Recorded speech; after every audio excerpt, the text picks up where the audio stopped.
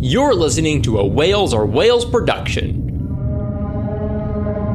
You're also listening to Whales. Visit whalesorewhales.com for more projects and shows like this one.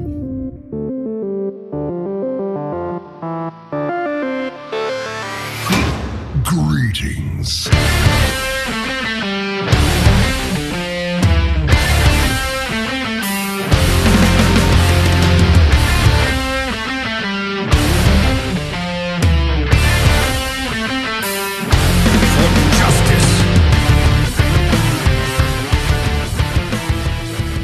Hello everybody, welcome to Hearthaholics. This is part 2 of our beginner's guide, and today we are going to be focusing on deck archetypes. I am your host Brian, and joining me today is Andres. Hello Andres, how you doing? Hey Brian, I'm doing pretty good. Coming out of a little cold, but I'm feeling good this morning. I'm well rested. I'm good to go. I'm amazed that this episode is actually being recorded. It had a rough history. We're recording later than we intended. Andres had a cold, then you decided to take Alka-Seltzer, and we're out cold for like 12 hours. Listen, and I then just woke want to up give a word of advice to all of our listeners. If you guys have something to do your next day, do not, I repeat, do not drink Alka-Seltzer cold nighttime. Because you will be knocked out for the next like 12 hours.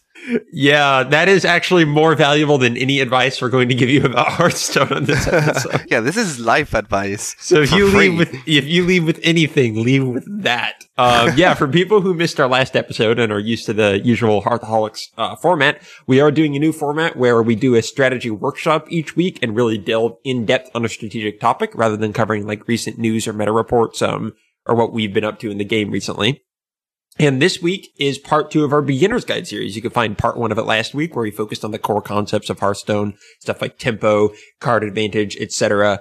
And this week we wanted to go over the different kind of deck archetypes that are in the game and where all the different popular decks fit into those archetypes. So hopefully this will give new players especially a place to start in terms of understanding kind of where decks fit in and what principles define different decks and how they're differentiated from one another. So anything you want to describe here on the top of the show, Andres, before we jump into the specific archetypes? Sure. I just wanted to do a little quick PSA.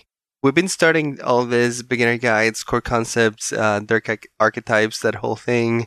And we've gotten a lot of feedback for our first episode, and we are very happy for that. A lot of people seem to like the direction the new show is taking. Also, some other people freaked out a little bit. They're like, oh, are you guys going to start doing this from now on? I just want to say to those people, we're not going to be talking about mana crystals and resources until the end of time. This is a general guideline resource that we want to create so that later down the line, we have a resource that we can always point people towards. And It felt right to do at least the first 4 or so episodes, like introductory type, where we can go through all the core concepts. Today, we'll go through the deck archetypes, all that stuff. And then later move on to more in-depth sections of strategy. And we'll be covering still very current things. We'll be talking about things like the patron nerf. We had some listeners that were interested in that sort of thing. We'll probably discuss that at the end of the show since we got a few emails in about that. So we'll touch on it. But yeah, I just wanted to touch on that. So for those people who have been listening to the show for a while and knew us before we started doing these guides, we're still going to be very much like that. These few episodes just tend to be like this while we get them out of the way. Yeah, that's a really good point. The main reason we're making this beginner's guide is so we have a resource for people to catch up to speed so that we can discuss more complex issues without having to worry about whether or not people know the fundamentals. This way, anyone coming to our podcast, we can always refer them to these fundamentals, and then they can understand the more complex discussions we can have going forward. And like you said, Andres, we can totally theme our future episodes around interesting current stuff. We just don't want our show to be a rundown of the news every week. We want to go more in depth than that. So yeah, exactly. But if there's news worth discussing down the line, we definitely are willing to do it on the show. This deck is all about Hearthstone. We love everything Hearthstone. We want to center on the strategy, but Exactly. Strategy encompasses a lot of things. Yeah, we could have made a whole episode around the Patron nerf, talking about nerfs and buffs in general and what the fallout of that was going to be. Just the timing happened to line up with we wanted to get this beginner's guide and consistently focus on it for the first few weeks. Exactly. So and it's a change that we still have to see how it's going to unfold. We'll touch on it a little bit at the end of the show. But with that being said, I'd say let's kick it off. Yeah, the last quick note I wanted to say is if there are just little things you want us to address that maybe aren't the whole episode, we do, starting this week, are going to have a listener mail segment at the end of each episode. So if you have any random topic or recent news you want us to cover that you don't think we're going to make an episode about, just send us in an email and we can talk about it for a few minutes at the end of the show. So yeah, and keep the feedback coming. It's been great. Yes. I love hearing from all of you guys. What do you think about this type of shows and stuff? Yeah, we got a lot of feedback in, and I really appreciate all of it, especially the guy who emailed took time to listen to the episode multiple times to really give the best analysis he could. So all of that is I'm really glad appreciated. if people can get this much out of these episodes, it makes me very happy. Totally. All right, so here we go. Deck archetypes, Andres. What are they? All right. So before we get started on deck archetypes, let's just touch on what is a deck archetype, right? Because before we start talking about them, why is it important to even know deck archetypes, so know why they exist?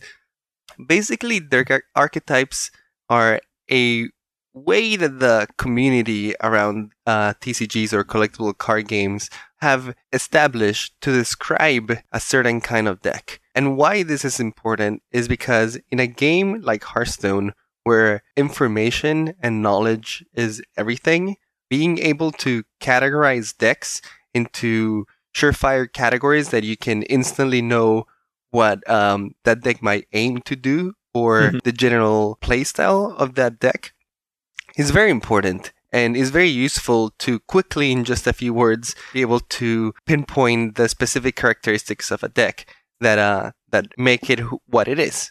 Right. Like any classification system, it's a generalization and simplification that just helps. There's nothing about this that is true, in the way that Hearthstone does not say certain things are control decks or aggro decks in the game client at all. It's just a way for the community to create some general labels to put decks into so you understand what you're getting into and know a little more about the deck. Exactly. Going forward. It's all arbitrary, but it's kind of just agreed upon principles that we can have a starting point rather than just a random collection of 30 cards that have no connection between each other. Exactly. And in games like Hearthstone or games like Magic the Gathering or just general card games, from the design standpoint, there's different approaches that the developers of this game have given the players on how to play the game. There's different approaches. You can win the game in different ways. And that is why this deck archetypes exist, because it basically describes the fashion in which a deck attempts to win. Yeah, exactly. I think that's the core point, especially when you're first playing a deck, because keeping in mind how you're actually going to win the game is probably the most valuable thing you can know about your deck. Or your opponent's deck. Yeah, totally. Stopping them from winning, knowing what they're going for, and thus knowing how to counter that, which we're going to be getting into. Yep. All right. So let's get into it. Yep. Speaking of winning. That's right. The first archetype that we're going to touch on wins a lot. That is true. People see it a lot. That is because it's one of the most common and predominant archetypes in Hearthstone so far, and that is aggro. Aggro. So aggro. I guess aggro is short for aggressive. Yep. Aggro is a short word for aggressive.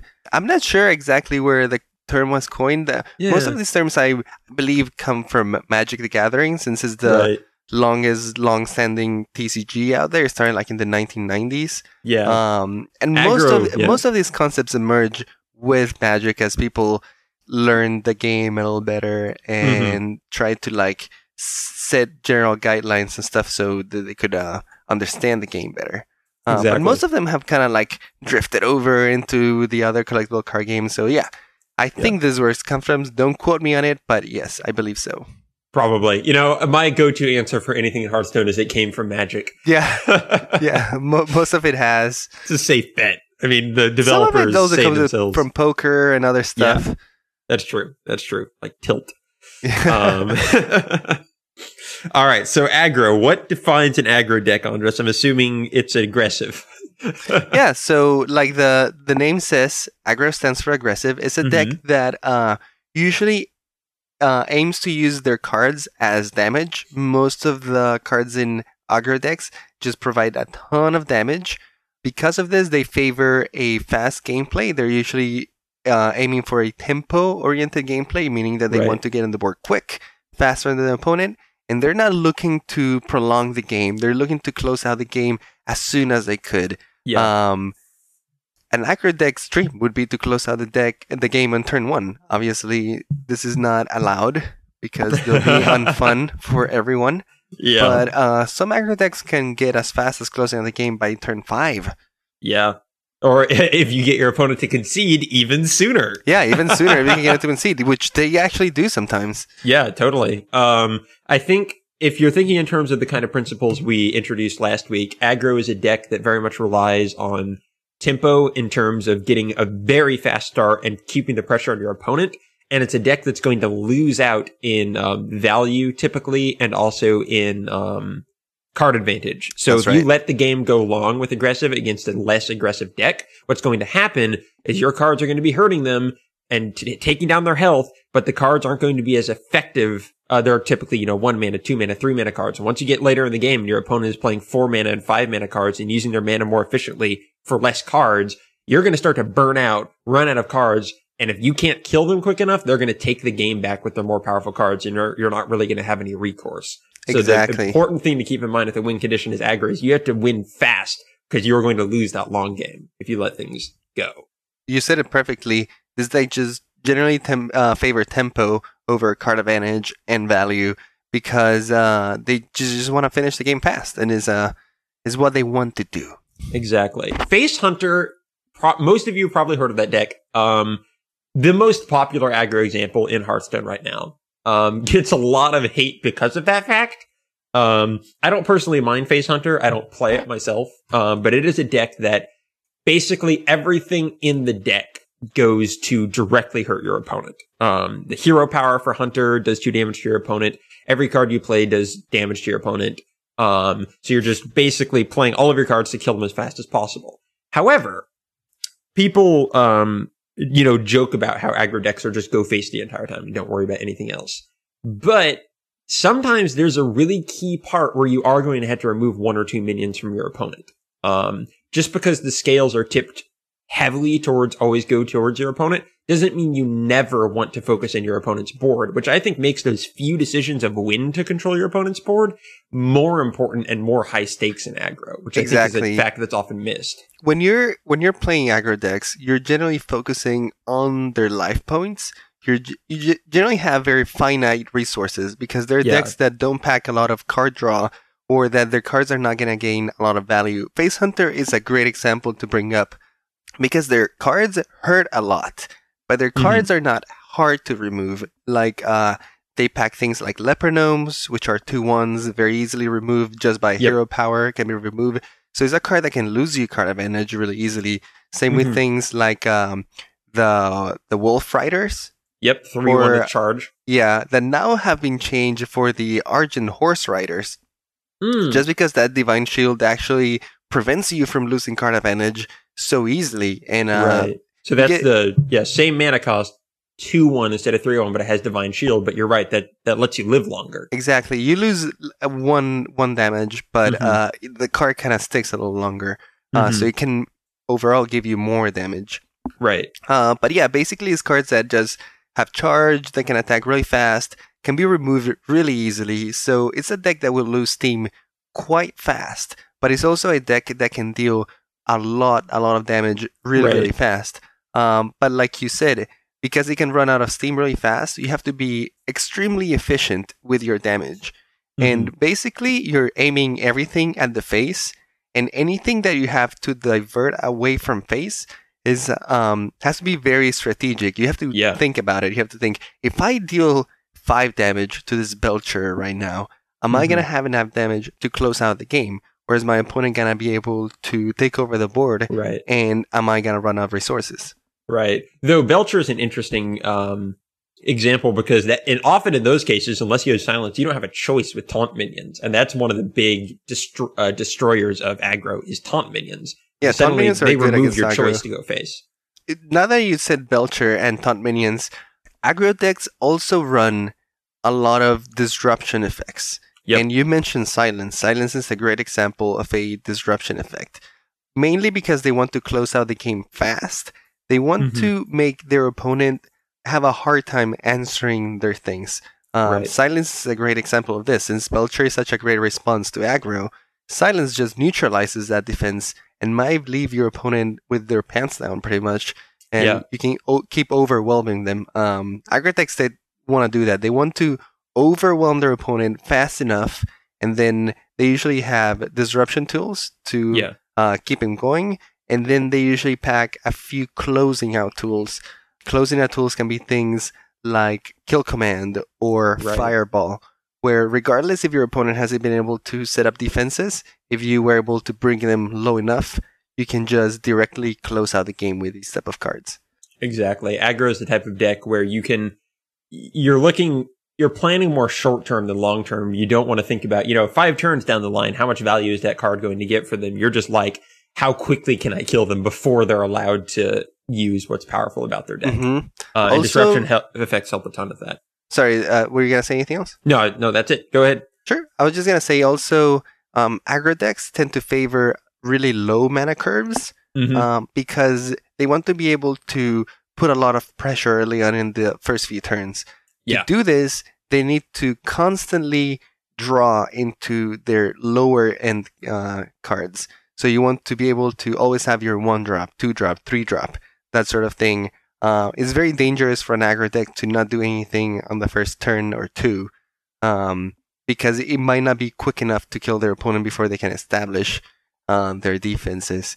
So because of this, aggro decks tend to be, one, cheap in dust cost, just because you're using cheaper cards, smaller minions that just overwhelm the board. And also, they tend to fall off fairly quick. The value of these cards later on in the game is pretty bad. Like, drawing a Leper Gnome in turn 8 or turn 9 is quite devastating.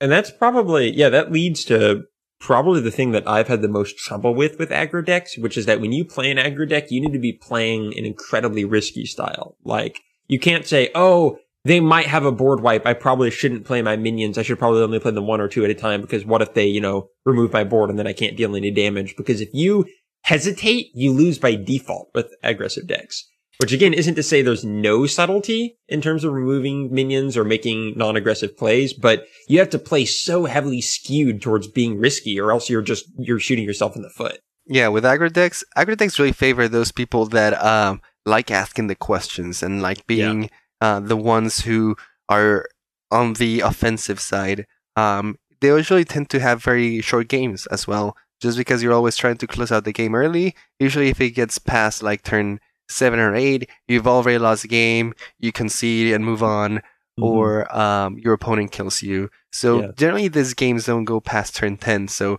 people who like this type of playstyle tend to favor aggro. Yeah, it's a concept that's also seen in most other strategy games. Using StarCraft as an example, there are like all-in strategies, which people just go all in and say, okay, I'm going to Zerg Rush. If this fails, I pretty much lose the game, but if it succeeds, then I pretty much win the game. That's what it is. Same qualities. That's other decks, I was just going to say other decks that are kind of like in the same vein.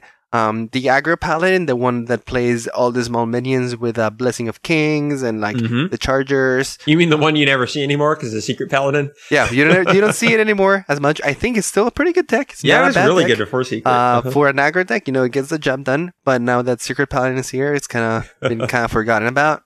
Yep. We also have Mech Shaman. Mech Shaman is a very effective aggro deck, but like other aggro decks, it lacks in the late game and is easily countered if you can get through the early game. But it's one of those decks that if it just gets the right start, no deck can stop it. One of the big problems I think with Mech Shaman compared to something like Face Hunter is that it doesn't utilize what I think is the mechanic that makes Hearthstone, that makes aggro in Hearthstone so effective, which is charge.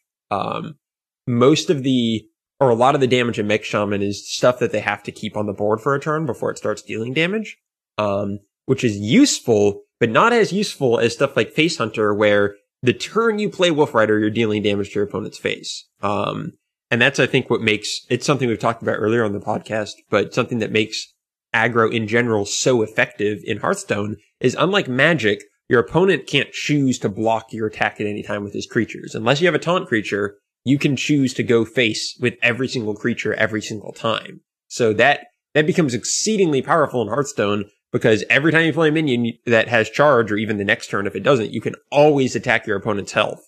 And that's something that isn't really seen in a lot of other TCGs, and is something that makes it extremely effective. Yeah, absolutely. And I think it's a cool point that you just made there, because an aggro deck to another aggro deck might have slight differences. I would say probably Face Hunter is one of the fastest aggro decks out there, with just constantly putting damage out there. Mech Shaman, on the other hand, is not as fast in the way that it deals damage to the other player, but it packs a little bit more of a punch. Oh yeah. And with cards like Mech Warper, you can do really big tempo plays where you can unload a lot of creatures from your hand with higher cost. You can cheat the mana curve and just tempo them out into the battlefield. And these cards can hurt quite a bit. Especially when you're putting them out so early, your opponent might not have drawn or have enough mana to deal with them. Yeah, there was that one tournament game where Firebat won with a Mech Shaman like on turn 2 or 3. Yeah, with that Wind Fury 3/2. What's his name? The Whirling Zap-O-Matic. Whirling And Zap-O-Matic. then he just threw a bunch of buffs on it for cheap and the just Jedi. destroyed it. Yep. Have you ever seen the golden version of that card? With with the lightsabers? Yeah, it's amazing. It's pretty cool. I love that So card. yeah, exactly. Decks like Mech Shaman can take the game like that, where like the cards can deal so much damage on their own, or cards like Fell Reaver, which can come out as soon as turn 4, an 8/8 for 4 mana if you have that coin. I've been playing a ton of aggro druid recently, and if you can get out those large threats, the thing that's so potent about those threats like Fell Reaver is its cards, and that is an 8 attack, 8 health minion that whenever your opponent plays cards, it mills cards from your deck and discards them. But it's not a problem because you're finishing the game out so quickly. And what's so powerful about that is it's only 5 mana, especially if you can ramp it out with something like Druid. You're playing threats that the opponent just can't deal with yet. It doesn't have the mana or the cards to be able to effectively answer it. That's the kind of stuff that's supposed to come out late game. So that's another way you can be aggressive, is by getting stuff out earlier than it should be, even if it's giving you a penalty. Fell Reaver is a good example of an aggro card, because you realize that you don't care about your late game, and that you're never gonna get to the bottom of your deck. You can risk playing things like Fell Reaver, which mill 3 cards out of your deck every time your opponent plays a card. You can lose so many cards in one turn. Yeah. But the bottom line is that they can mill your entire deck. That Fell Reaver might still outright win you the game just by going base. It's a good trainer on how to think about aggro, which is, it's literally destroying your late game before your very eyes. It's killing your value before your very eyes. It's like, that's how you have to think about it. But as an aggro deck, you really don't care. Yeah, exactly. Anything else on aggro decks, or should we move on? No, I think that should do it. Make it pretty clear what it is. Yep. All right. So after aggro, we have the opposite of aggro, and that is control. So, Andres, what are control decks? That is right. Control is the opposite end of the spectrum. Basically, control decks want to slow the game down, and they usually do this by means, and just slow down the game by means of attrition, and then at the end, just pretty much get to a point where they just win the game because their opponent has run out of resources, and they can start deploying their more slow, powerful cards to finish things off. Exactly. Opposite of, like, if you want to look at the mana curve to differentiate them, aggro wants, a bunch of 1 and 2 and 3 drops and that sort of thing, while control, because it plays a very defensive style of play, can typically spend its lower curve just stopping the opponent, and then it can actually beef up on a bunch of, 7, 8, 9 drops that it can drop in late game, and other decks that are less late game oriented just won't have effective answers to that. Yeah, exactly. Basically, it's a game of attrition with control decks. And what I mean by this is you're trying to slowly grind down your opponent in effective ways, in ways that are good for you, and slowly over time, your opponent is going to have less and less options, while your options are gonna increase with control decks. Does the theory behind them? You want to slow the game down because the more that the game goes on and drags on, the better off you are, while your opponent is gonna be in a worse position. And control decks do this in a variety of ways. A very common thing to see in control decks is they aim to remove threats at a reduced cost or very efficiently. So you see them packing a lot of things like AoE spells. Control decks love things like Flame Strike, Hellfire, Shadow Flame, Brawl, Consecrate, Holy Nova, you name them. Anything that deals damage to a large amount of minions is great for a control deck, because they can allow your opponent to overextend and then remove 3 or 4 cards in one soup. Because if you're going to think about control decks similarly to how we put it in the core, in context of the core concepts for aggro in control decks, you don't really care about tempo at all for your own deck. Like, you're not trying to build up minions over time. At least most control decks aren't. The only thing you care about tempo is reducing your opponent's tempo. What you care about much more is card advantage and value. And you're looking to, throughout the game, basically keep your opponent paralyzed while spending less cards than they are and spending less resources than they are, which in the late game is going to leave you with a handful of threats and them with nothing. Which exactly. Is the concept. So yeah, threat removal at reduced cost is a fantastic way to get that. Yeah, another idea of this is using very effective removal for big threats that your opponent might have. So examples of this are things like Big Game Hunter, Hex, Polymorph. This sort of cards can allow you to remove single very large threats in a very effective fashion. Again, neutralizing your opponent, extending the game, and keeping the resource balance on your favor rather than on theirs. Yeah, anything time you can kill, a 7-8 mana creature with a 3 mana card, you're getting a lot of value there. Yep. Another way that control decks do this, and this is a little more of an abstract concept, but it works really well. And once you realize this, you can really use this to your advantage. And is control decks tend to not play threats that can be answered. And what I mean by this is, it's not that they play cards that have no answer to them, but rather they just play no cards. They're usually on a very reactive role. They're not putting out threats themselves. So other decks then might bring cards that are specifically aimed towards removing threats or controlling the board suddenly lose a ton of value because they have nothing to aim them at. Yeah. A good example of this is sometimes you can be playing with, let's say, an aggressive deck, and you're playing against a control deck. You deploy some of your creatures, and they're able to deal with them very effectively. Now you draw into your next turn, and you look at your hand, and your hand is looking like Fireball, Frostbolt, and maybe like Mirror Entities. All these cards can be good, but because you don't have any creatures to put on the board, they're just not necessarily good at that time. You don't really want to Fireball at their face and their Frostbolt because it's going to deal some damage, but it's not going to really affect the game in any significant way, right? You want to kind of save these cards till you can close out the game for good, or maybe use them to remove one of their creatures. But because they're not playing any creatures, suddenly you're looking at a turn where you have nothing to do. Right. Or often the creatures they play get them value on their own. It's something like Acolyte of Pain, which draws them cards, or Armorsmith, which gains them armor. So it's creatures that even if they lose them, they're getting value from them, regardless. Yeah, exactly. So this effectively gives the control player an advantage, because by not playing things and making your opponent have dead cards, it can make him sometimes have really awkward or dead turns where they're not very effective and they might just pass the turn without doing anything significant, furthering the game plan of the control deck, which is just to get it to the end game as much as possible. Exactly. Another thing that control decks do really well is synergy disruption. Yes. Sometimes control decks don't need to necessarily deal with everything that their opponents have, but they just need to deal with the key cards that allow your opponent to do a lot of things.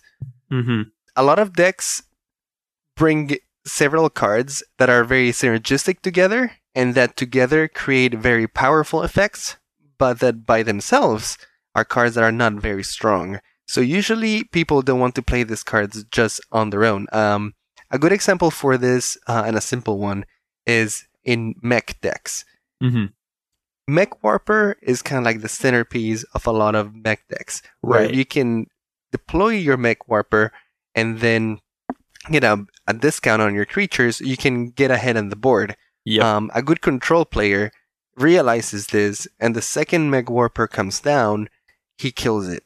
And by killing Mech Warper, he doesn't necessarily have to deal with the rest of the opponent's creatures, but he has delayed his opponent, and his opponent is going to have to pace himself a little more by playing his creatures, giving the control player more time to deal with everything individually. Yeah. So that's kind of the thing that yeah. I mean by synergy disruption. Totally. Control is a very precise style of play where you have to identify what your opponent's weaknesses are and use your resources to most effectively cripple them as you can. This is especially true in decks that rely on specific ways to win. Like every time you're going up against a deck with control, you want to analyze, okay, how does this deck win? Let's take Patron, for example, the deck that, you won't actually have to deal with anymore.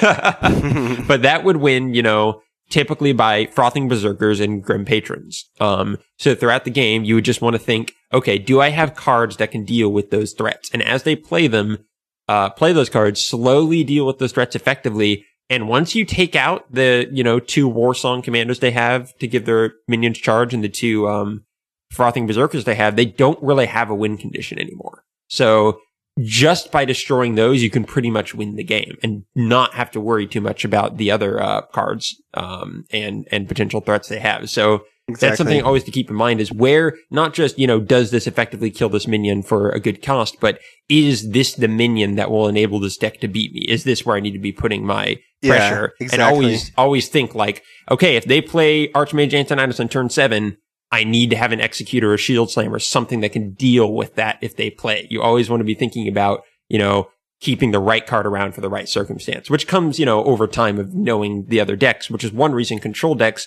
are not typically good beginner decks, because they rely on knowing more of the metagame, I would say, than something like an aggro deck. Yeah, control decks, just because they're in a more reactive role, they tend to be a little harder to play because you need to be a little better at allocating your removal and how you're gonna defend. Well, aggro decks, at least in the beginning stages, like once you get to the top end level of play, aggro decks sometimes are argued to be harder to play than control decks. But at least when you start playing Hearthstone, aggro decks have a more defined game plan, whereas like I'm just gonna go to their face. I'm just gonna kill them really quick. Control decks, at least when you're first starting out, really rely on you considering all your options and deciding, okay, can I do this now or should I save this later? Should I use this removal on this creature, or should I just try to play a creature and remove it with my creature? And it's basically a game of keeping yourself alive, and sometimes that can be a little harder to do if you don't necessarily know all the cards that your opponents might be playing. Exactly. Like aggro decks, I think you can get further with an aggro deck without even worrying what deck your opponent is playing. Like you can basically play the same game plan. Yeah, with aggro decks, you can sometimes ignore your opponent game's plan just because you're trying to close out the game so fast that you don't really have to worry about that. Which is why people don't like it. Yeah, with control decks, on the other hand, you're trying to get to the end of the game. Yeah. So you need to be able to understand your opponent's game plan so that you can counter it accordingly. Which again, I relate back to StarCraft. I can never play mid or late game in StarCraft because it required me to know so many more of the mechanics of the game than just rushing my opponent. Because you're just, by default, you're playing less of the game. So it's less stuff to have to know going into it. I really hope that there is like a listener out there that loves StarCraft. Yes. Because I love your StarCraft analogies. They're always like spot on. They always like work really well. But so many more people play Hearthstone than StarCraft. Like, yes, Brian loves StarCraft. I was terrible at StarCraft. Hearthstone is what I play because I can't play StarCraft. There you go. Yeah, I wonder how many people are like, man, I can master StarCraft, but Hearthstone, I just can't get into it. There must be somebody out there. Warcraft 3, that also works. Maybe there's some players from very that. fun game. All right. All So right. anything else on control decks? I guess just a few examples of control decks common out there are Control Warrior, Handlock's a good example. Control Priest, like the Lime Bomb style that has a ton of removal. I'm talking not the Dragon Priest, but more of the traditional style. Yeah, with- the old priest. yeah, Yep. with Circles of Healings and Akinai, Shadow Priest, all that stuff. Yeah, those are... my personal favorite has always been Control Warrior. That's one of the first decks I ever played, but it's also a very expensive deck Yeah. to play. Control Warrior is probably like one of the purest control decks. But Yeah. really, it just aims to stall the game for the longest time, has very, very efficient removal, and then it just has huge slow threats that deploys at the end of the game and stumps you over. Yeah, it's probably the two control decks you're going to be seeing common in Hearthstone at this point is Control Warrior, which, just stalls the game out until they can play their finisher, which is typically like Grom and Alexstrasza, so reducing your opponent's health to 15 and then finishing them out with a super powerful charge minion. Mhm. But Handlock is an interesting difference and kind of shows how Control can be a flexible style of play, and that Handlock also focuses around playing a lot of threats itself. It's just And kind of early later in on. the game. Yeah. A little later in the show, we'll get into this because Yeah. these are the main archetypes, but that doesn't mean that a deck can only be control or that Yeah. a deck can only be aggro. In fact, Totally. the lines are very blurred in Hearthstone. There's all sorts of things, and you can combine. You can have aggro control. You can have all these things, but we'll Mhm. touch on that later. Totally. But speaking of blurred lines, we have mid-range, which it's kind of the definition of being a combination. Mid-range things. decks. So originally, the mid-range archetype, especially coming from Magic, Mm-hmm. it's a hybrid archetype where Yeah. people didn't consider it originally an archetype by itself. But I feel like it's grown enough and it has enough characteristics to that you can make it an archetype on its own right. Yeah. But pretty much mid-range decks lie somewhere in between aggro decks and control decks. Mm-hmm. They're a hybrid of both. Usually, the game plan of a mid-range deck consists of an early game where they try to control the board. They're not trying to get on the board as quick as possible, although some of these decks can.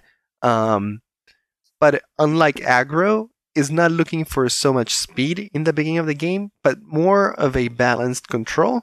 And they're usually trying to set up for Yeah. their mid game. If you were to differentiate aggro to mid-range's early game, is mid-range is the reason mid-range is playing an early game is not to deal damage typically, but to remove threats from the opponent and kind of control the board. For example, Zombie Chow, the 2-attack, 3-health creature that when it dies, it gives your opponent 5 health. Terrible in aggro because it's not getting you any damage done.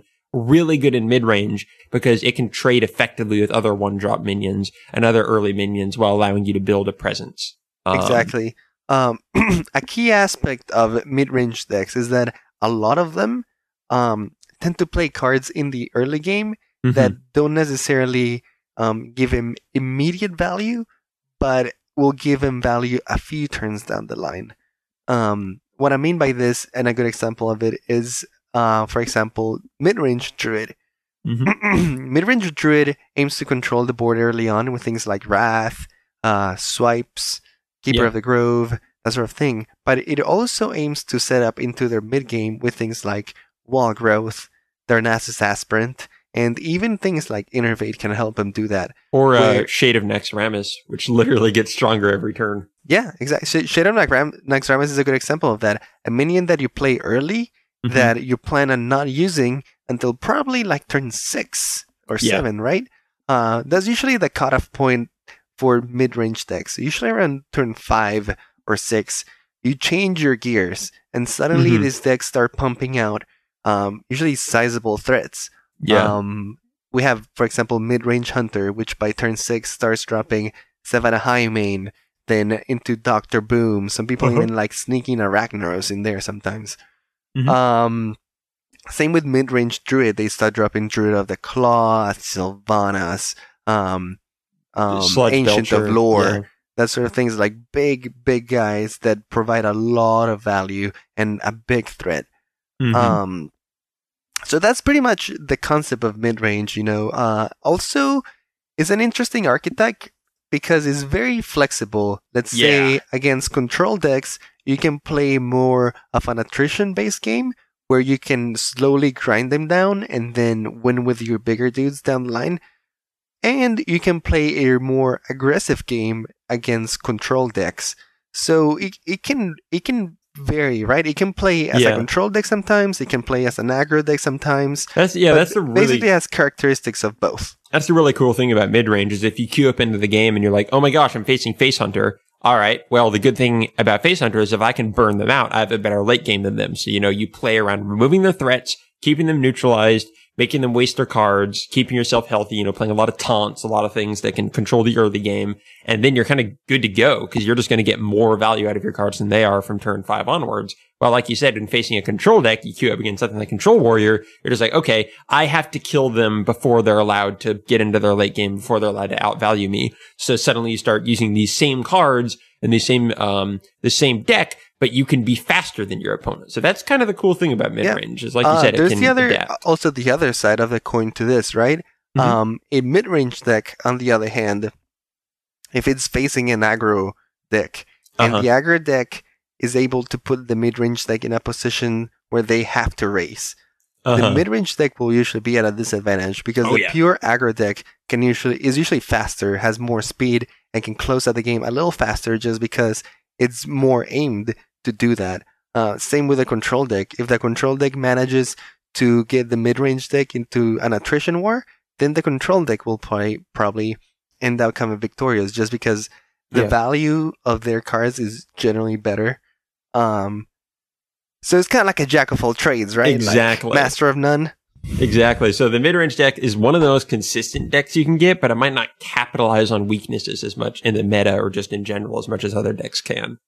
It's very consistent though. I mean, you see that in mid-range Druid, which typically just doesn't go away. Like it gets a little bit better and a little bit worse, but it's always there. Like it's just really consistent and solid. And there's another reason why, but we'll touch on that. Yeah, that's true too. A bit. But yeah, it's one of my favorite archetypes. Mid-range Paladin is probably the one I've gotten most into over time. Let's say a few examples of this. Like you said, mid-range Druid is a good example.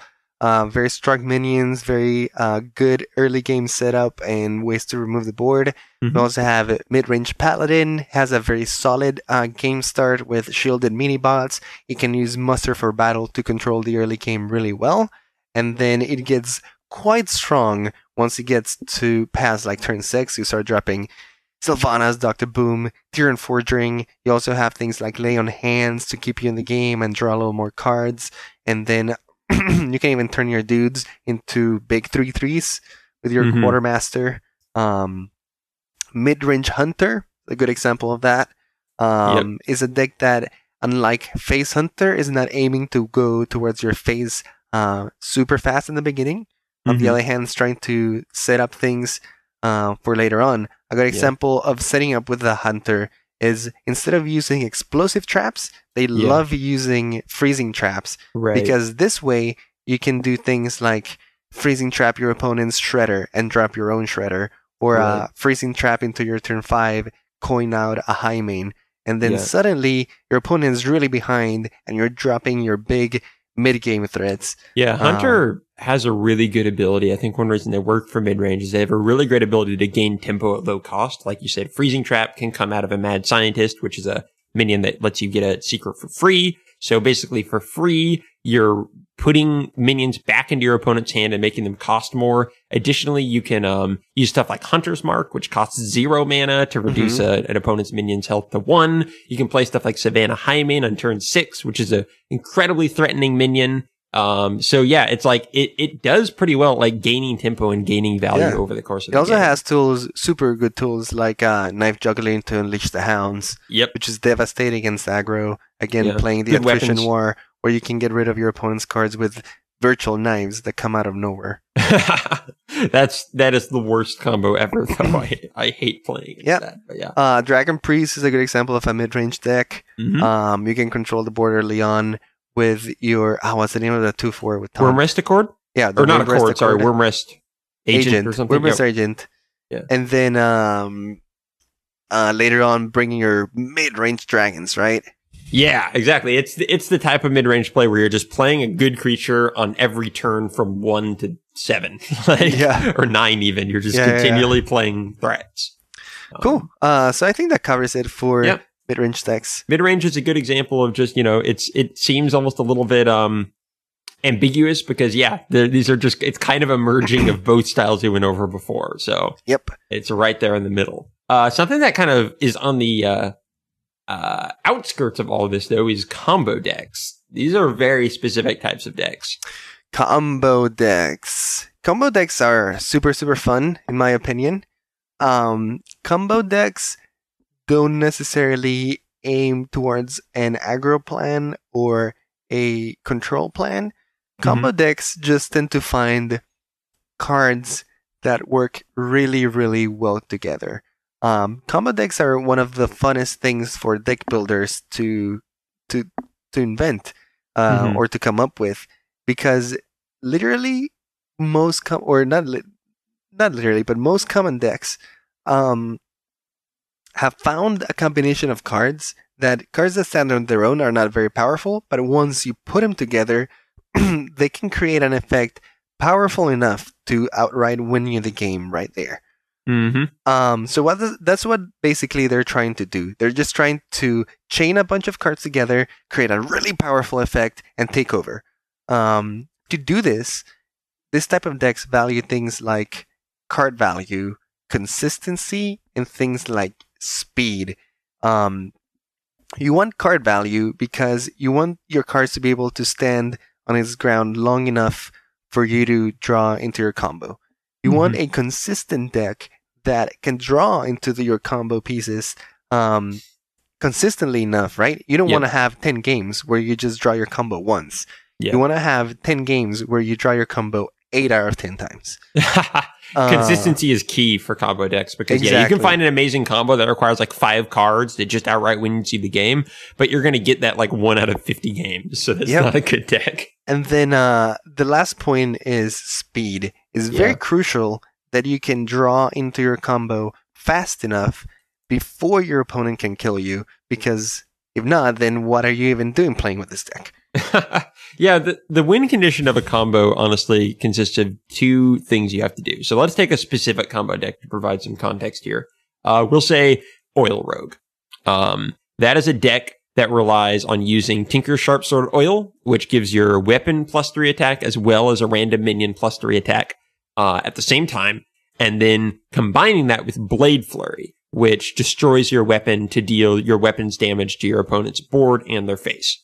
This can be used as an amazing finisher because if you have a creature on the board, you can play Tinker Sharpsword Oil, buff up your weapon, buff up your creature, attack with your weapon, attack with your creature, and then Blade Flurry, which deals your weapon's damage to your opponent again. This can often do something like between 15 and 20 damage in one turn. Yeah, sometimes it can outright do 30 damage. It can be that strong. So the two aspects of winning with that deck, one is going to be, like you said, playing cards that can draw you in to that winning combo. And the second part is going to be making sure throughout the game you reduce your opponent's life enough that they get in range of that combo. So it's kind of those 2 aspects of, obviously, like you said, staying alive is the third part, controlling the board to do that. But basically, for your own win condition, you're looking to set up your opponent's life total to where it's in a position that you can kill them, and then set up your own hand in a position where you have the cards to kill them. Yeah, exactly. Every combo deck pretty much does that. Yeah, every combo deck. I just want to center a little bit on the card value part of it. Totally. Because value is very important to this type of decks. Because you are sacrificing deck slots, or not deck slots, but card slots in your deck for this combo. And generally, these cards on their own are not very good. A good example of this is Patron Warrior. You just play a Patron by itself. Just a 5 cost, 3/3. No more than that. It's not very good. It's easily for your opponents to remove by almost any creature or any spell. And you spent a ton of resources in it. But if you combine Patron Warrior with the old Warsong Commander and a ton of Whirlwind effects, suddenly you have a huge threat that is very, very, very hard to remove.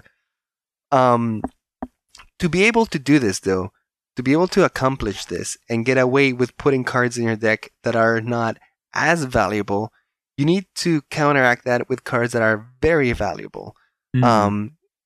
A good example of this is Patron Warrior also run things like Death Spite or Fiery War Axe, which are cards that can pack a ton of value into them, in the sense of one Fiery War Axe or one Death Spite can usually do a 2-for-1 for you. You can usually kill 2 creatures with 1 card. So this is the type of thing that I'm referring to. Oil That's a Rogue really good does the point. same thing. Oil Rogue uses things, for example, like SI Agents, which can also give you easy 2-for-1s. Uses what's the name? Poison Blade? Deadly Poison. Deadly Poison, which is basically a Fiery War Axe. Once you equip your hero power, you Deadly Poison your weapon, and you can kill 2 creatures with that.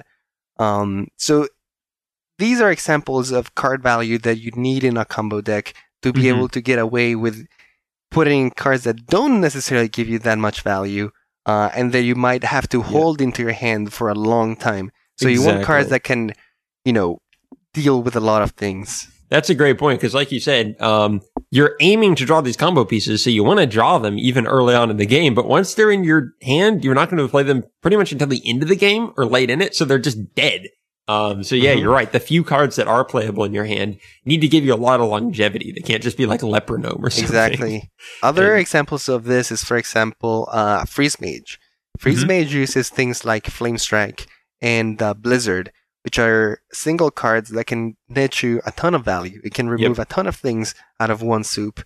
Yet another example of this. Very important in combo decks. And because of all of that, I think combo decks are probably the hardest deck to play, which is one reason people really liked Patron being in the game. Stuff like Oil Rogue and Patron and Freeze Mage are so difficult to play because you're having to predict the future very specifically. Often down to the point where you had to predict how much damage you can do with a combo that is by nature very variable. Patron relies on how many creatures are on the board. Oil Rogue relies on a ton of factors. Yeah, combo decks are usually referred to as puzzle decks, where it feels like you're solving a puzzle when you're playing these decks, right? You have to do sometimes a ton of math. You have to calculate your percentages, because not only you're keeping track of your opponent's game plan, but you're also trying to keep track of when you're gonna draw your combo. You have to be aware of how many cards are left in your deck. All these things that go in the background to machinate your plan. And you also had to do things that are very counterintuitive in the moment. Like you aren't gaining tempo or anything. It looks like you're playing a really bad game through most of the game. Yeah, sometimes combo deck turns look really awkward just because you're trying to maybe cycle through your deck sometimes to draw into the right cards. And that brings me into the other part that is really important about tempo decks, and that is consistency. You definitely need to be able to draw into your combo super, super consistently. If not, then the deck is just not going to be good. If you're building your deck around a combo that you don't draw, then it's a bad deck. To do this, though, to be able to be consistent with your decks, these decks usually employ vast or copious amounts of card draw or cycling through their deck. So much. That's why the classes with the best card draw are often the classes that do combo decks. To guaranteed that they're going to end up with a combo in their hand, they just have to be able to draw as fast as possible. So back in the day, for example, one of the most prominent combo decks was Miracle Rogue. Oh my gosh. And Miracle Rogue, with the use of Gadgets and Actioneer, could every literally time draw it cast into a their spell. deck. Yes, every spell cast drew you a card, and rogues have a billion cheap spells. Yeah, so they could draw through your entire deck, almost guaranteeing that the combo would end up in their hand.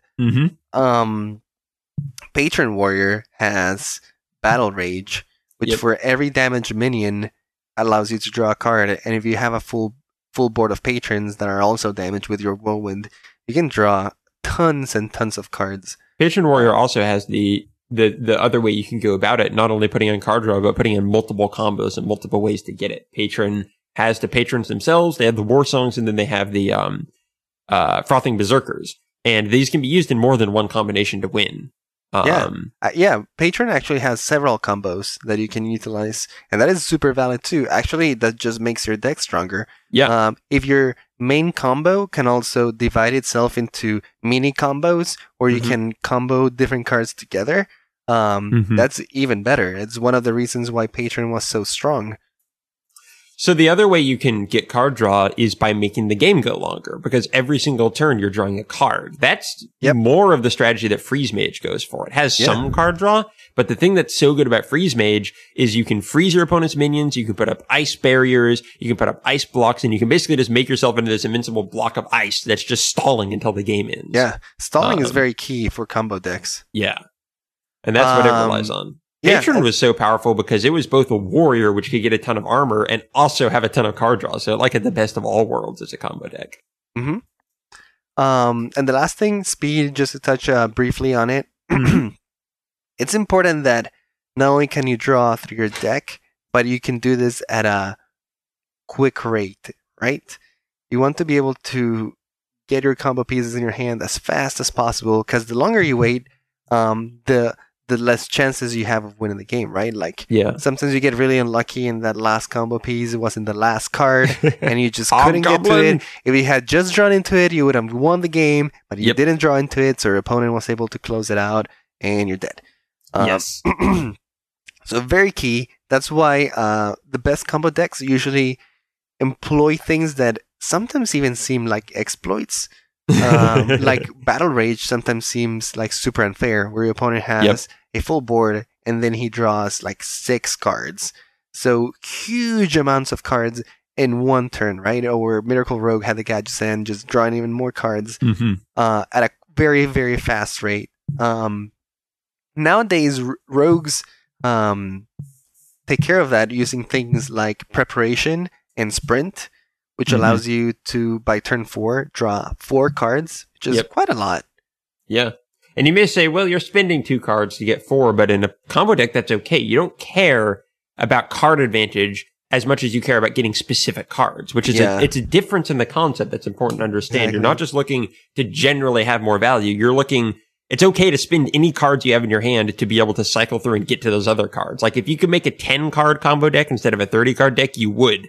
Like, that would be amazing. You can't, so you're stuck having to use I think that covers it with combo decks.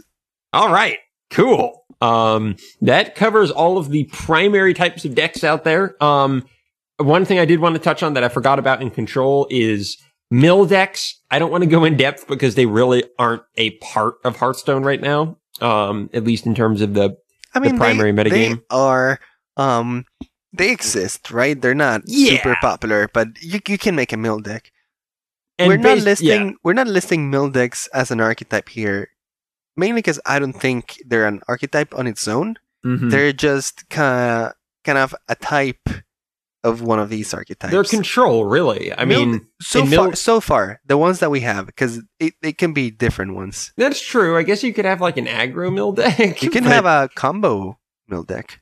Yeah, you're right. You could have that. I mean, basically what mill decks are looking to do, and you're right, in like Magic, there are some combos that like immediately mill your opponent's entire deck. Yeah, exactly. But in mill decks, what you're looking to do is basically make your opponent run out of cards by making them overdraw and draw a ton of cards. And in Hearthstone, once you have no cards, you start taking damage. Yeah, but basically what that is, or right now in Hearthstone, the only types of mill decks that exist are control mill decks, where you are controlling the board, and then you try to make them draw cards, usually parallel to you. And then later in the game, you just try to make him overdraw until they get into fatigue. Basically, this is just a control deck which accelerates the speed, like the attrition speed at which it takes over the opponent. Yeah, that's a good way of putting it. It's a faster control deck that's just like, all right, let's end this game by getting through both our decks really quickly. And some decks have cards that can really take advantage of that. Rogue is probably the most popular mill because of stuff like Vanish, which returns everything to their opponent's hand. In games like Magic the Gathering, there are things like combo mill decks. Yeah, you're right, totally. Instead of trying to control you're still trying to control the board a little bit so you can draw into a combo. But basically, once you draw into your combo, you assemble the pieces, you lay it on the board, and you automatically usually mill all of your opponent's cards until they're dead. Hearthstone, you can't really do that, mainly because I don't think they want that to be you a possibility. They've been very careful with the mill cards they put in. Almost all of them are, what did you say? Parallel effects, where the same thing is happening to you that's happening to your opponent, which really limit them. Which is nice. I guess the last thing I want to say on archetypes is that these are the main ones. Aggro, control, mid-range, and combo, I would say, are the most predominant ones. Totally. But like I said, these are just categories that help us identify what type of deck we're using or playing against, to give us kind of a sense of how we should be using the deck, right? Yeah. By knowing it's a aggro deck, then suddenly you know, oh, I should be concentrating on tempo rather than a card advantage. If you know it's a control deck, you know, oh, I should be concentrating on value and card advantage rather than tempo. Yes. And that sort of thing. But aside from that, in Hearthstone, there's only a few decks that you could call are just a pure aggro or a pure control. Most of them are actually like a combination of different things, and it's called hybrid strategies, where you have a deck that takes advantage of two different archetype characteristics. For example, you can have aggro control.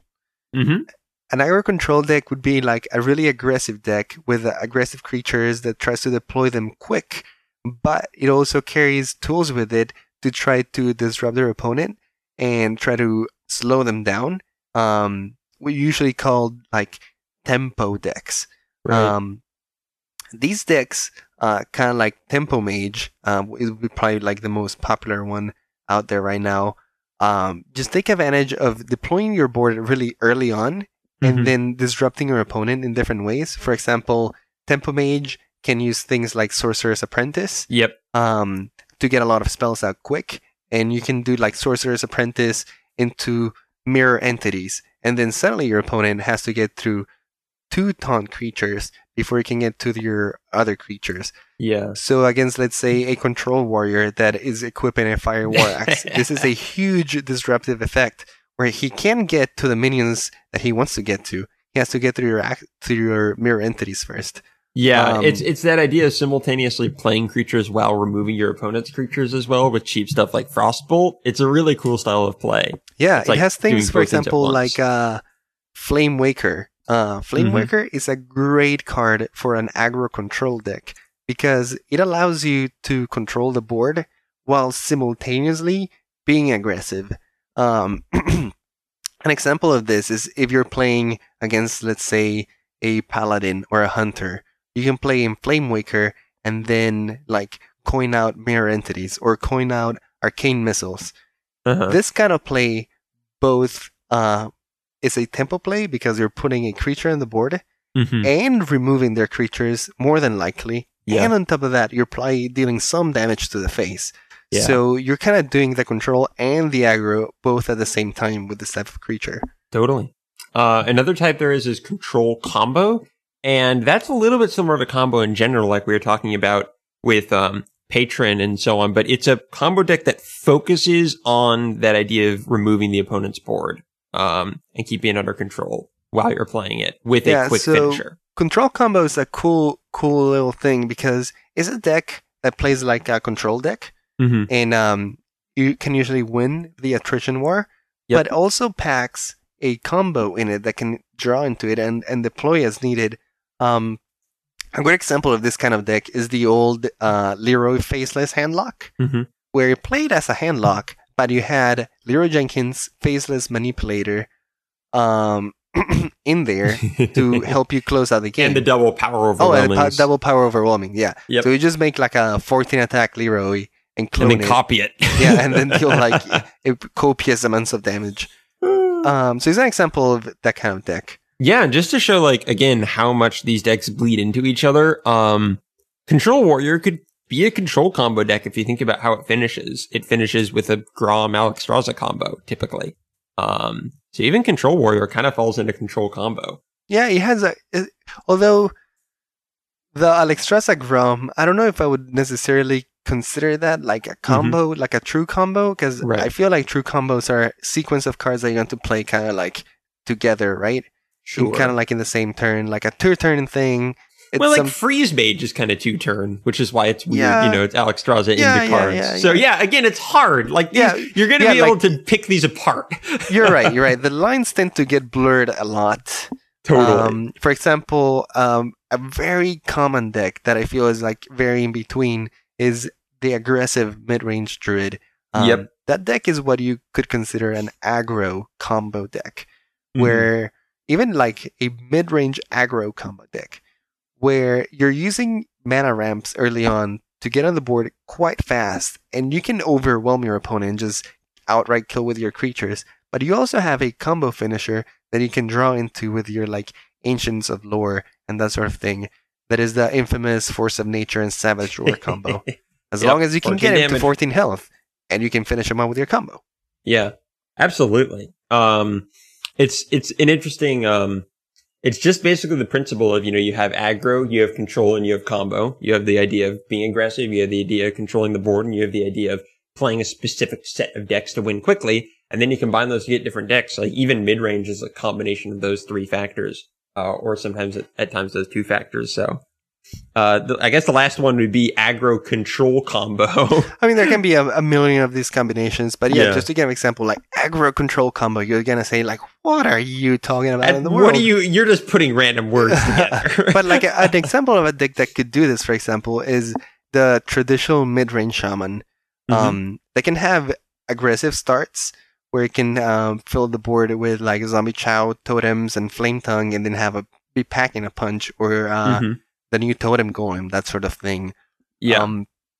But it also has combo-like tools with Hex, Lightning Storm, Earth Shock, Or this control. sort of thing. Yeah. Yeah. Sorry, control. Mhm. Where it can go toe to toe in the attrition war with somebody else.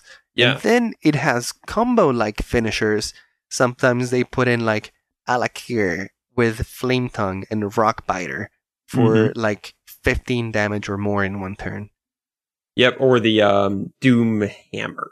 Yeah, Doom Doomhammer, Hammer. Rock Biter sort of thing. Same thing. Just the using Wind Fury and Charge to deal like 18 damage in one Yeah. turn, which is So really... this deck has like a little bit of everything, for example. Yeah. Again, it's a kind of a jack of all trades in its own right, except it's like a mid-range deck that throws in a combo, which a lot of mid-range decks don't have. It's a really powerful combo that can just finish it out in one turn. And it's just yet another style of play. So as you can see, archetypes are just a mindset. The most helpful thing they can help you do is just determine what your win condition is.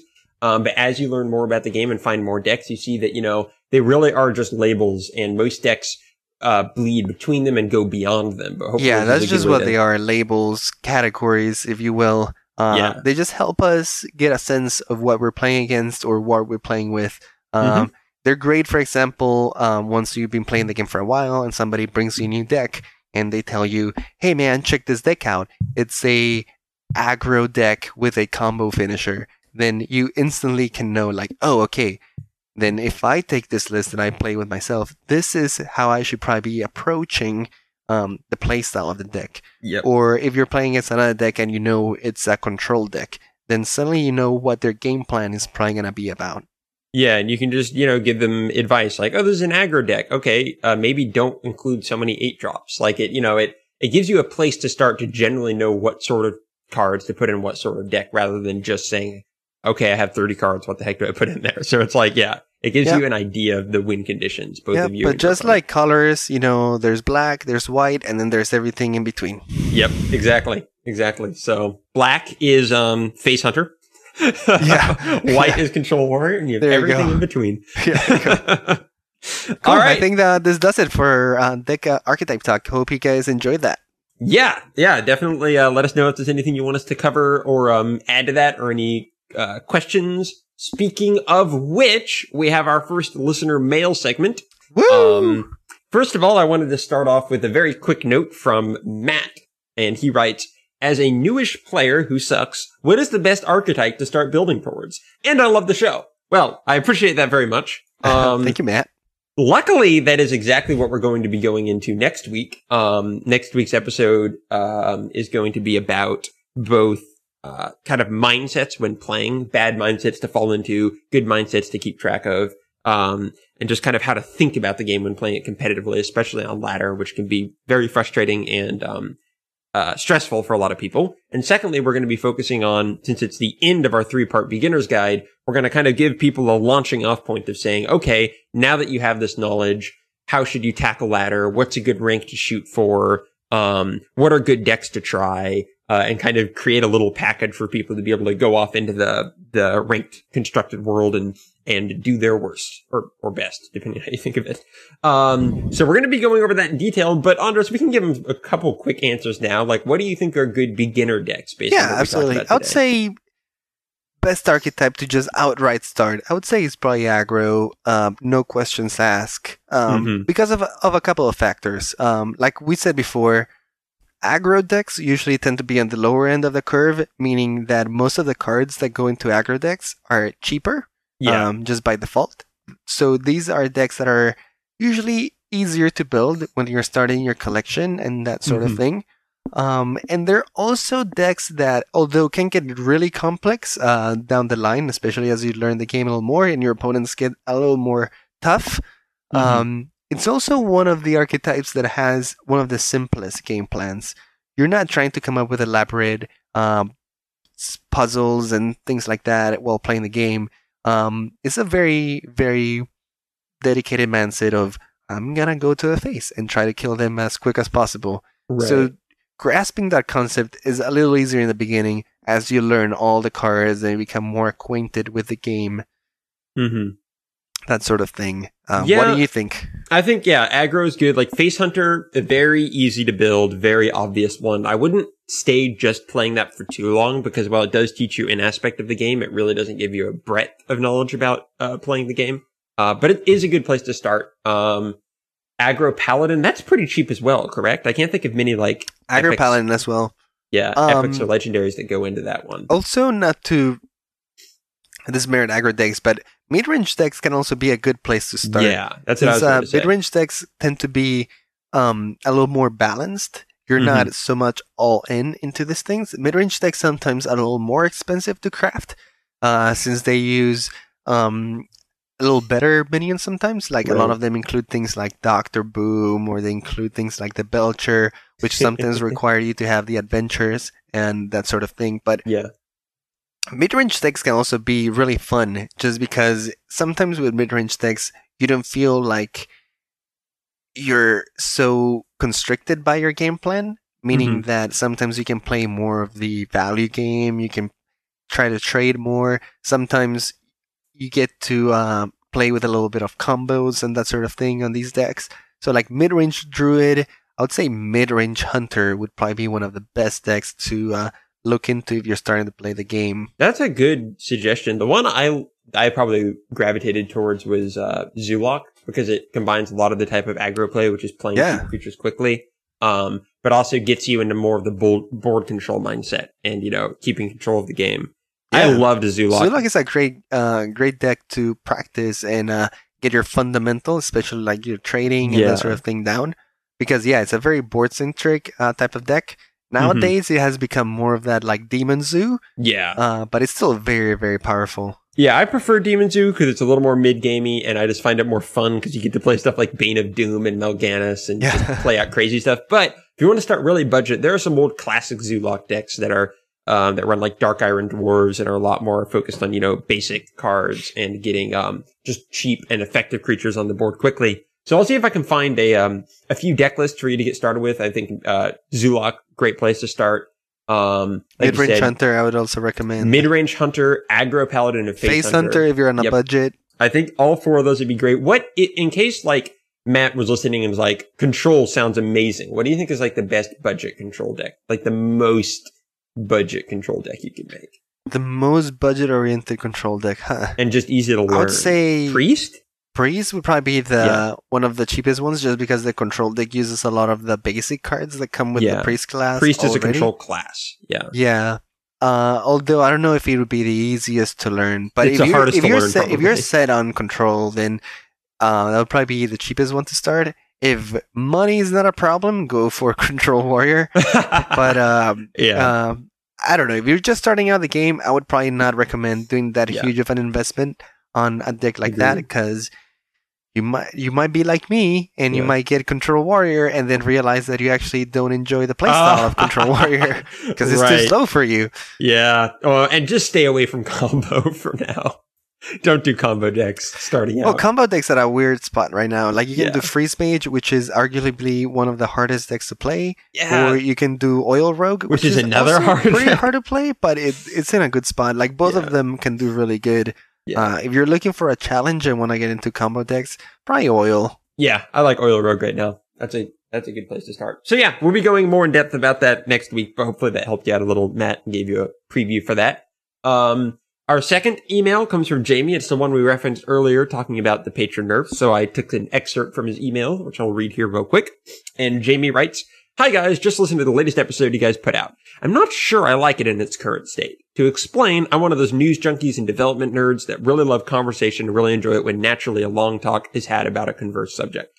The expectation I was really hoping for was that the recent breaking news about Warsong was definitely worth talking about and discussing what developments could come of this and what you should know about going into the unknown world. I know that seems more like the old format, but I definitely feel there was a good long discussion in there about what cards will be usable, what you can do to counter that stuff, what will become powerful, etc.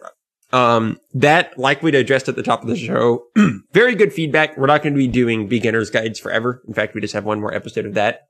But it unfortunately came at the time that was right when the patron nerf hit, which, yes, would have made a fantastic episode to Yeah. really delve in deep on that. So, To be honest, the patron nerf came in kind of unexpectedly, right? Oh, yeah. They They just just came out of nowhere. Like, threw all it right, out we're nerfing it.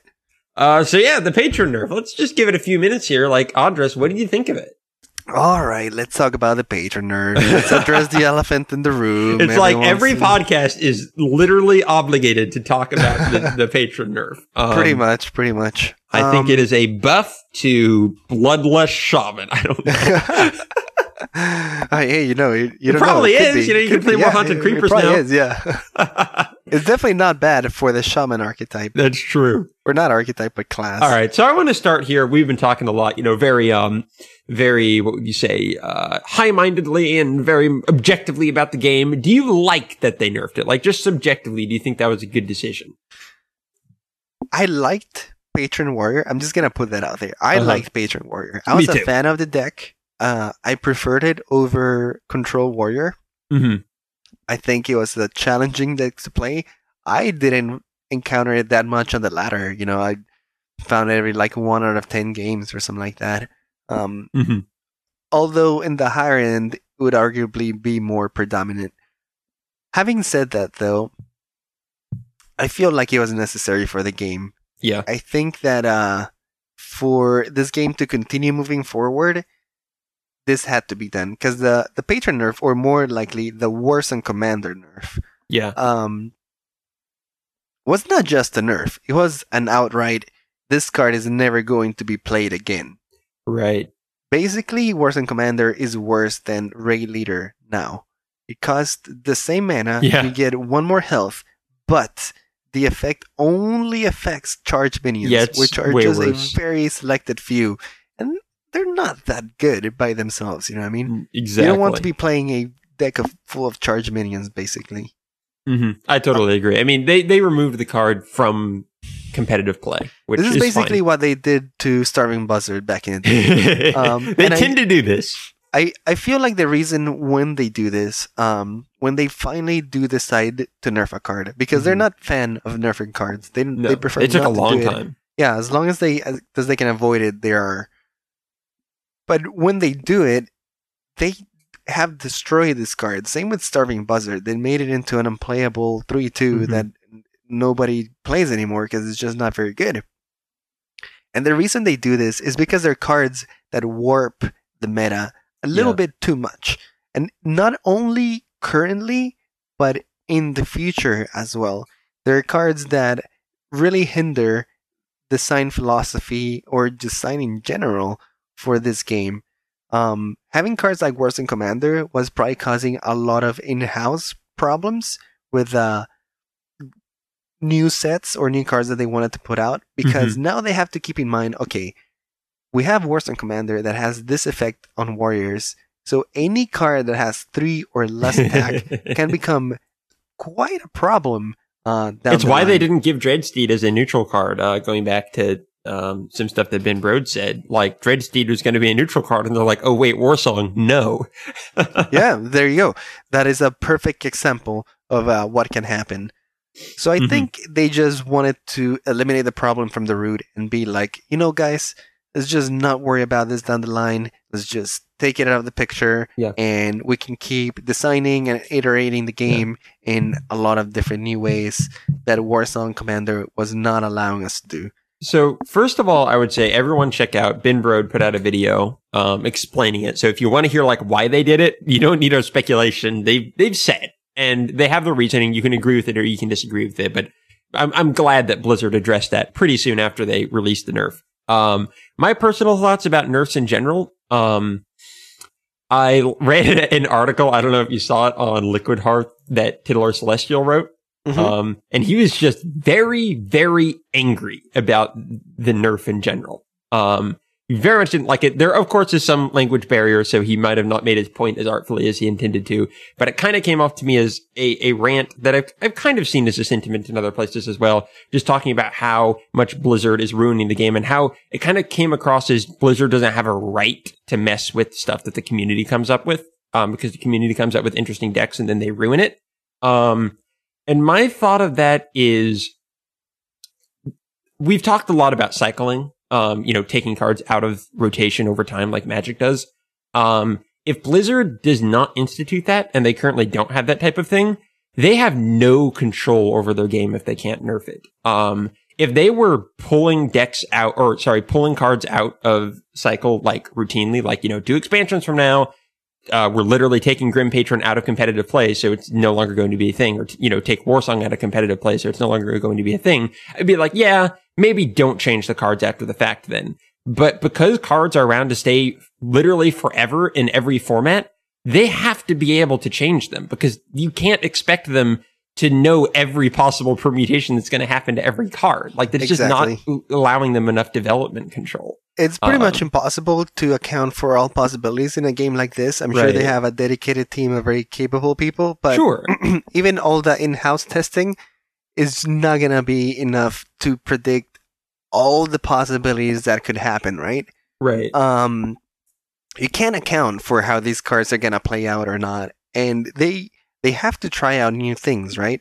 They have to try to push the boundaries to keep the game being interesting, right? If they come up with a new expansion and none of the cards in that expansion are powerful or interesting enough for people to want to add them to the existing decks, then it would be a huge bummer for the entire community.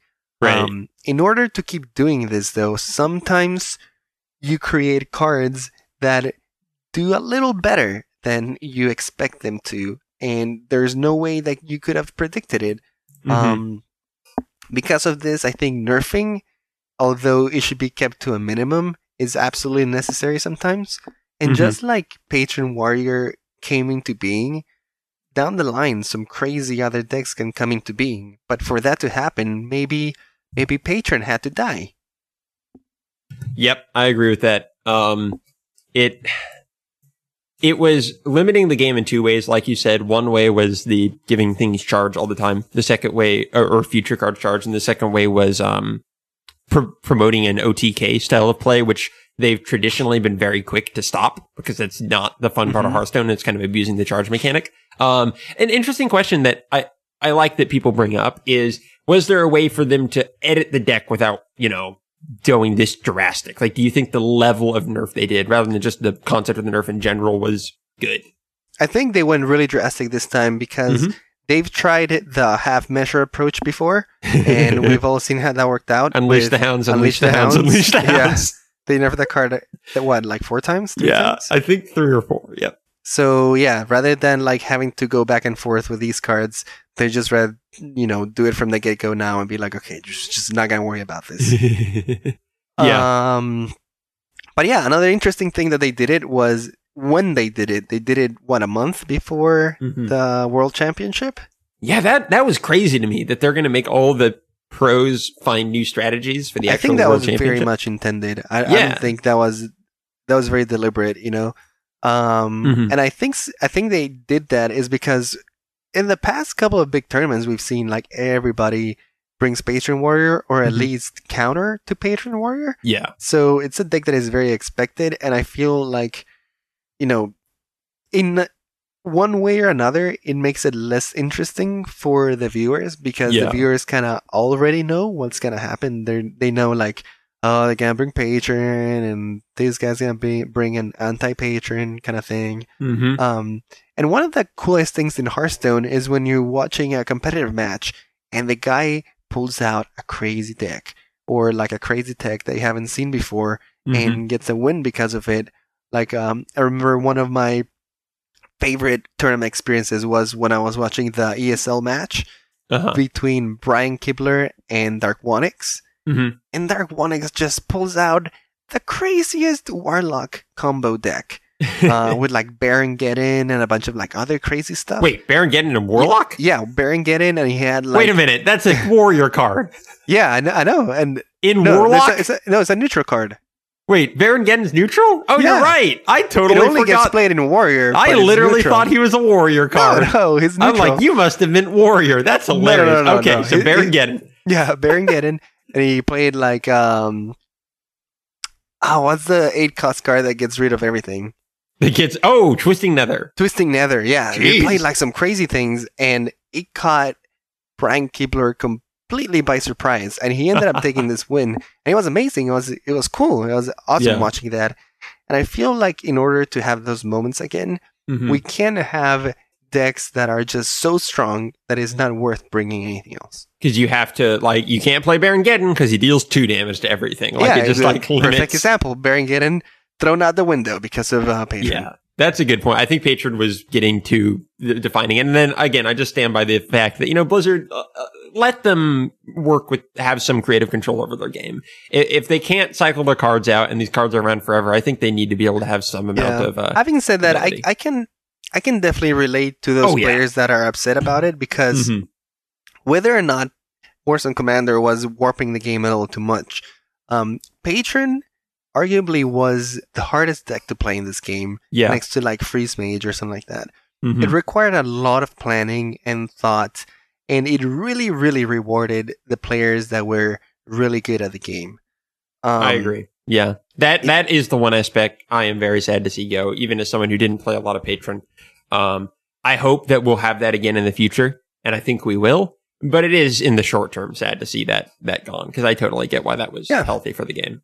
We'll see how things evolve now.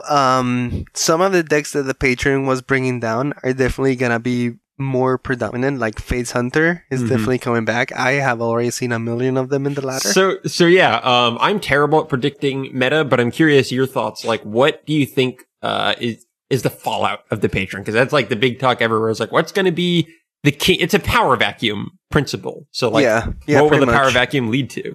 Yeah. If I just have to do some like quick predictions and stuff, because it's too hard. I don't think the meta is going to change that wildly. Although you never know. You never know. Yeah. Something crazy might happen. But I don't think the meta is that unstable now. Patron was there, but I don't think it was causing that much of trouble outside from tournament play. Yeah. But having said that, I think Face Hunter is definitely going to make a resurgence on the ladder.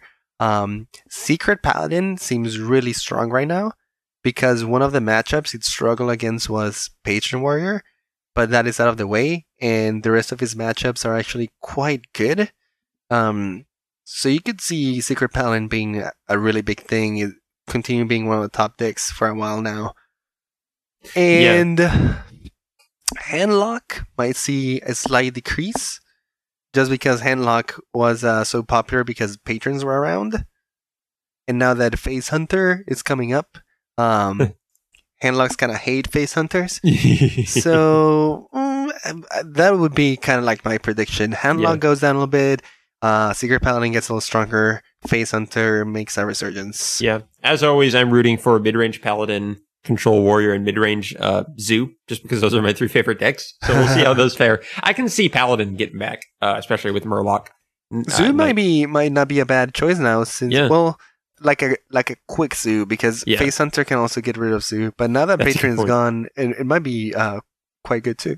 Yeah. All right. Last question comes in from me, which I just thought of, which is, we were talking about all the archetypes before. Which one do you think Secret Paladin fits into? Secret Paladin. Is that? I would say Secret Paladin is the state that it is in right now. It's probably a mid-range.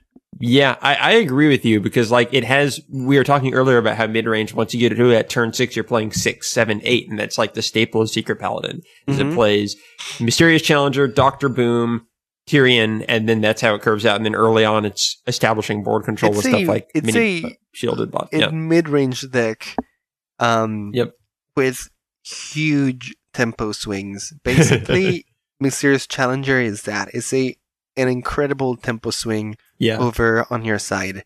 And it's mid-range in the sense that at the beginning of the game, you're trying to establish your presence on the board by really strong minions like Shielded Minibot, and a bunch of like Divine Shields, Cog Hammer, that sort of thing. Into very, very strong mid-game. And you're just trying to set up for that turn 6 Mysterious Challenger. If you can play Mysterious Challenger while you have a board, usually the tempo gain is usually enough to win you the game from that point on. Even if your opponent can read every secret right and can respond to them accordingly, usually they've spent too many resources and too much time just trying to get rid of that to the point where you're too far ahead and you can close out the game at that point. So it's like a tempo mid-range deck. Yep, I agree. All right, that'll do it for listener mail then, which is hard to say. I'm going to have to think about that for future episodes. We also got some iTunes reviews. I finally checked the Canadian iTunes store. I never thought to do that until yesterday. Do we have any reviews in it? We do. We have nice. 2, and we know them both. Anthony from the Game Nights, we've seen him there a lot. He says, balances hardcore with casual and gave us 5 stars. I appreciate that. He says, an awesome podcast that's a treat to listen to for more casual players. 2 smorks way up. So thank you for that, Anthony. Thanks, Anthony. Then we also got one from Eve, fellow Hearthstone podcaster. Check out her new Hearthstone podcast, Velen's Chosen, where they focus very much on budget game decks and the recent meta and how to kind of climb ladder, especially from like ranks 20 to 5. And she wrote, loved the change, 5 stars. I listened to the latest episode and was so inspired. Excellent for new players, very concise, easy to understand, yet in-depth and thought-provoking at the same time. Keep up the good work. I can't wait for the next episode. And she was talking, that was our first part of the beginner's guide. So I really appreciated that feedback. Awesome, Eve. Thanks so much. And let's see here. I think we got a few more also from the, US iTunes store. I actually had to go back a bit for these because we didn't cover reviews last week, but we got one from Dragon Rider DK, who is also like all over Twitter and other, Hearthstone podcasts. She recently did guested on an episode of, I think it was Top Deck Kings. I think I have that name right. Which is a fellow, I'm actually looking at it now to make sure, a fellow Hearthstone podcast that did an episode about all other Hearthstone podcasts, which was really cool. Oh, really? Check that out. So they covered ours along with everyone else's, and that was nice. And she guested on that one. So that was a really cool way to kind of bring everyone together. And she left us a review. I'm sad it's over, 5 stars. Each episode gives me so much to think about. I just don't want it to end. Been a listener since the beginning and has continuously gotten better. That was awesome. Fantastic. And we got 2 more. One from Peaks Binge Watcher who says, love the podcast, 5 stars. And another from Dire Bear who says, great podcast, 5 stars. So thank you everyone for those reviews. If you have access to iTunes and like the show, definitely keep them coming and let us know what you think of the new format. Yeah, absolutely. We are welcoming all feedback right now, trying out this new format. Let us know what you think. Let us know if you guys want us to cover anything else that we haven't covered so far. I mean, we're just starting with this guide, but basically want to go in depth into all these strategy topics. Right now, we're just covering the basics. But once we start getting into more advanced stuff, please let us know what you guys would like to hear about. We can talk about specific decks. We can talk about the ladder. Hopefully, we'll be covering tournament play and maybe arena play later on. We're preparing some stuff for that. So totally. Yeah, the doors are going to be coming. The doors are going to be wide open after these next couple episodes. So yeah, start sending in ideas for episodes now because we're going to start using them. Speaking of which, if you want to email us stuff, email us at hearthaholics@gmail.com. We're on Twitter, YouTube, Facebook as Hearthaholics. and we are a member of the Whales Are Whales network. So check out Whales Are Whales. That's Whales, A-R-E, Whales.com for more other awesome podcasts like this with other awesome people like us. And finally, we do a game night, or actually game nights now for the Angry Chicken, fellow Hearthstone podcast. You can find their subreddit at /TAC podcast. And there we have actually sticky posts now, both for Monday game night, which Andres runs, a more competitive focused game night at 6:30 p.m. Central Daily Time every Monday. And that is, you guys are currently still doing that ATLC format, right? Where you do the team league? Well, we're still doing it like that.